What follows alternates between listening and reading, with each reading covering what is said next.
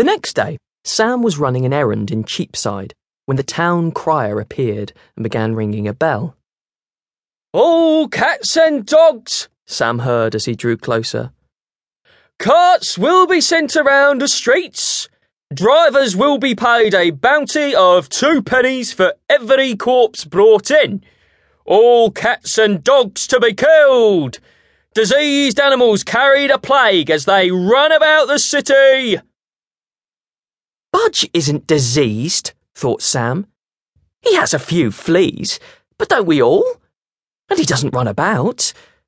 Well, not much. He guards the shop and he sits in the sun, and I love him. They can't kill Budge. He ran home to tell his master and Alice. "Don't worry, we'll keep him in," said William Kemp.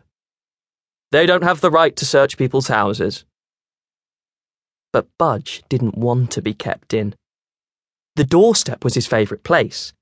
He liked to sit there and watch all the life of the busy street. Inside, he barked and whined and scrabbled at the door.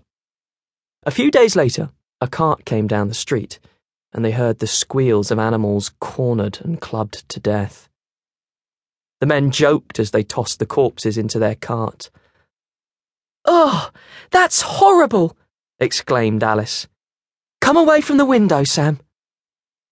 "Tuppence a corpse. You can't blame them," said William Kemp. But they don't have to enjoy it, Sam thought. It was impossible to ignore the danger now, with Budge hidden indoors, and news that the king and all his people had moved out of London to Hampton Court to escape the pestilence. "There's a man in Bread Street selling medicine," said Alice. "He says it'll keep you safe from plague.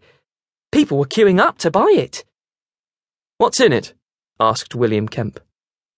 "Some secret remedy from the East, he says." "Rubbish," scoffed Master Kemp. But later that day, he sent Alice to buy a bottle of it, just in case. He drank some himself and gave a spoonful to Sam. The cloudy green liquid tasted disgusting. It made Sam feel sick. But Master Kemp said they should all take some every day. Alice also bought posies of herbs from a woman in the market. She gave one to Sam. "Hold it close to your nose and mouth when you go out," she said, a serious look in her eyes. "It'll protect you from infected air." "And walk near the middle of the road," William Kemp added.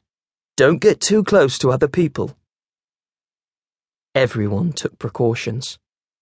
But the next week, when the weather was hotter than ever, they heard that Sam's friend John Jenks had died of plague.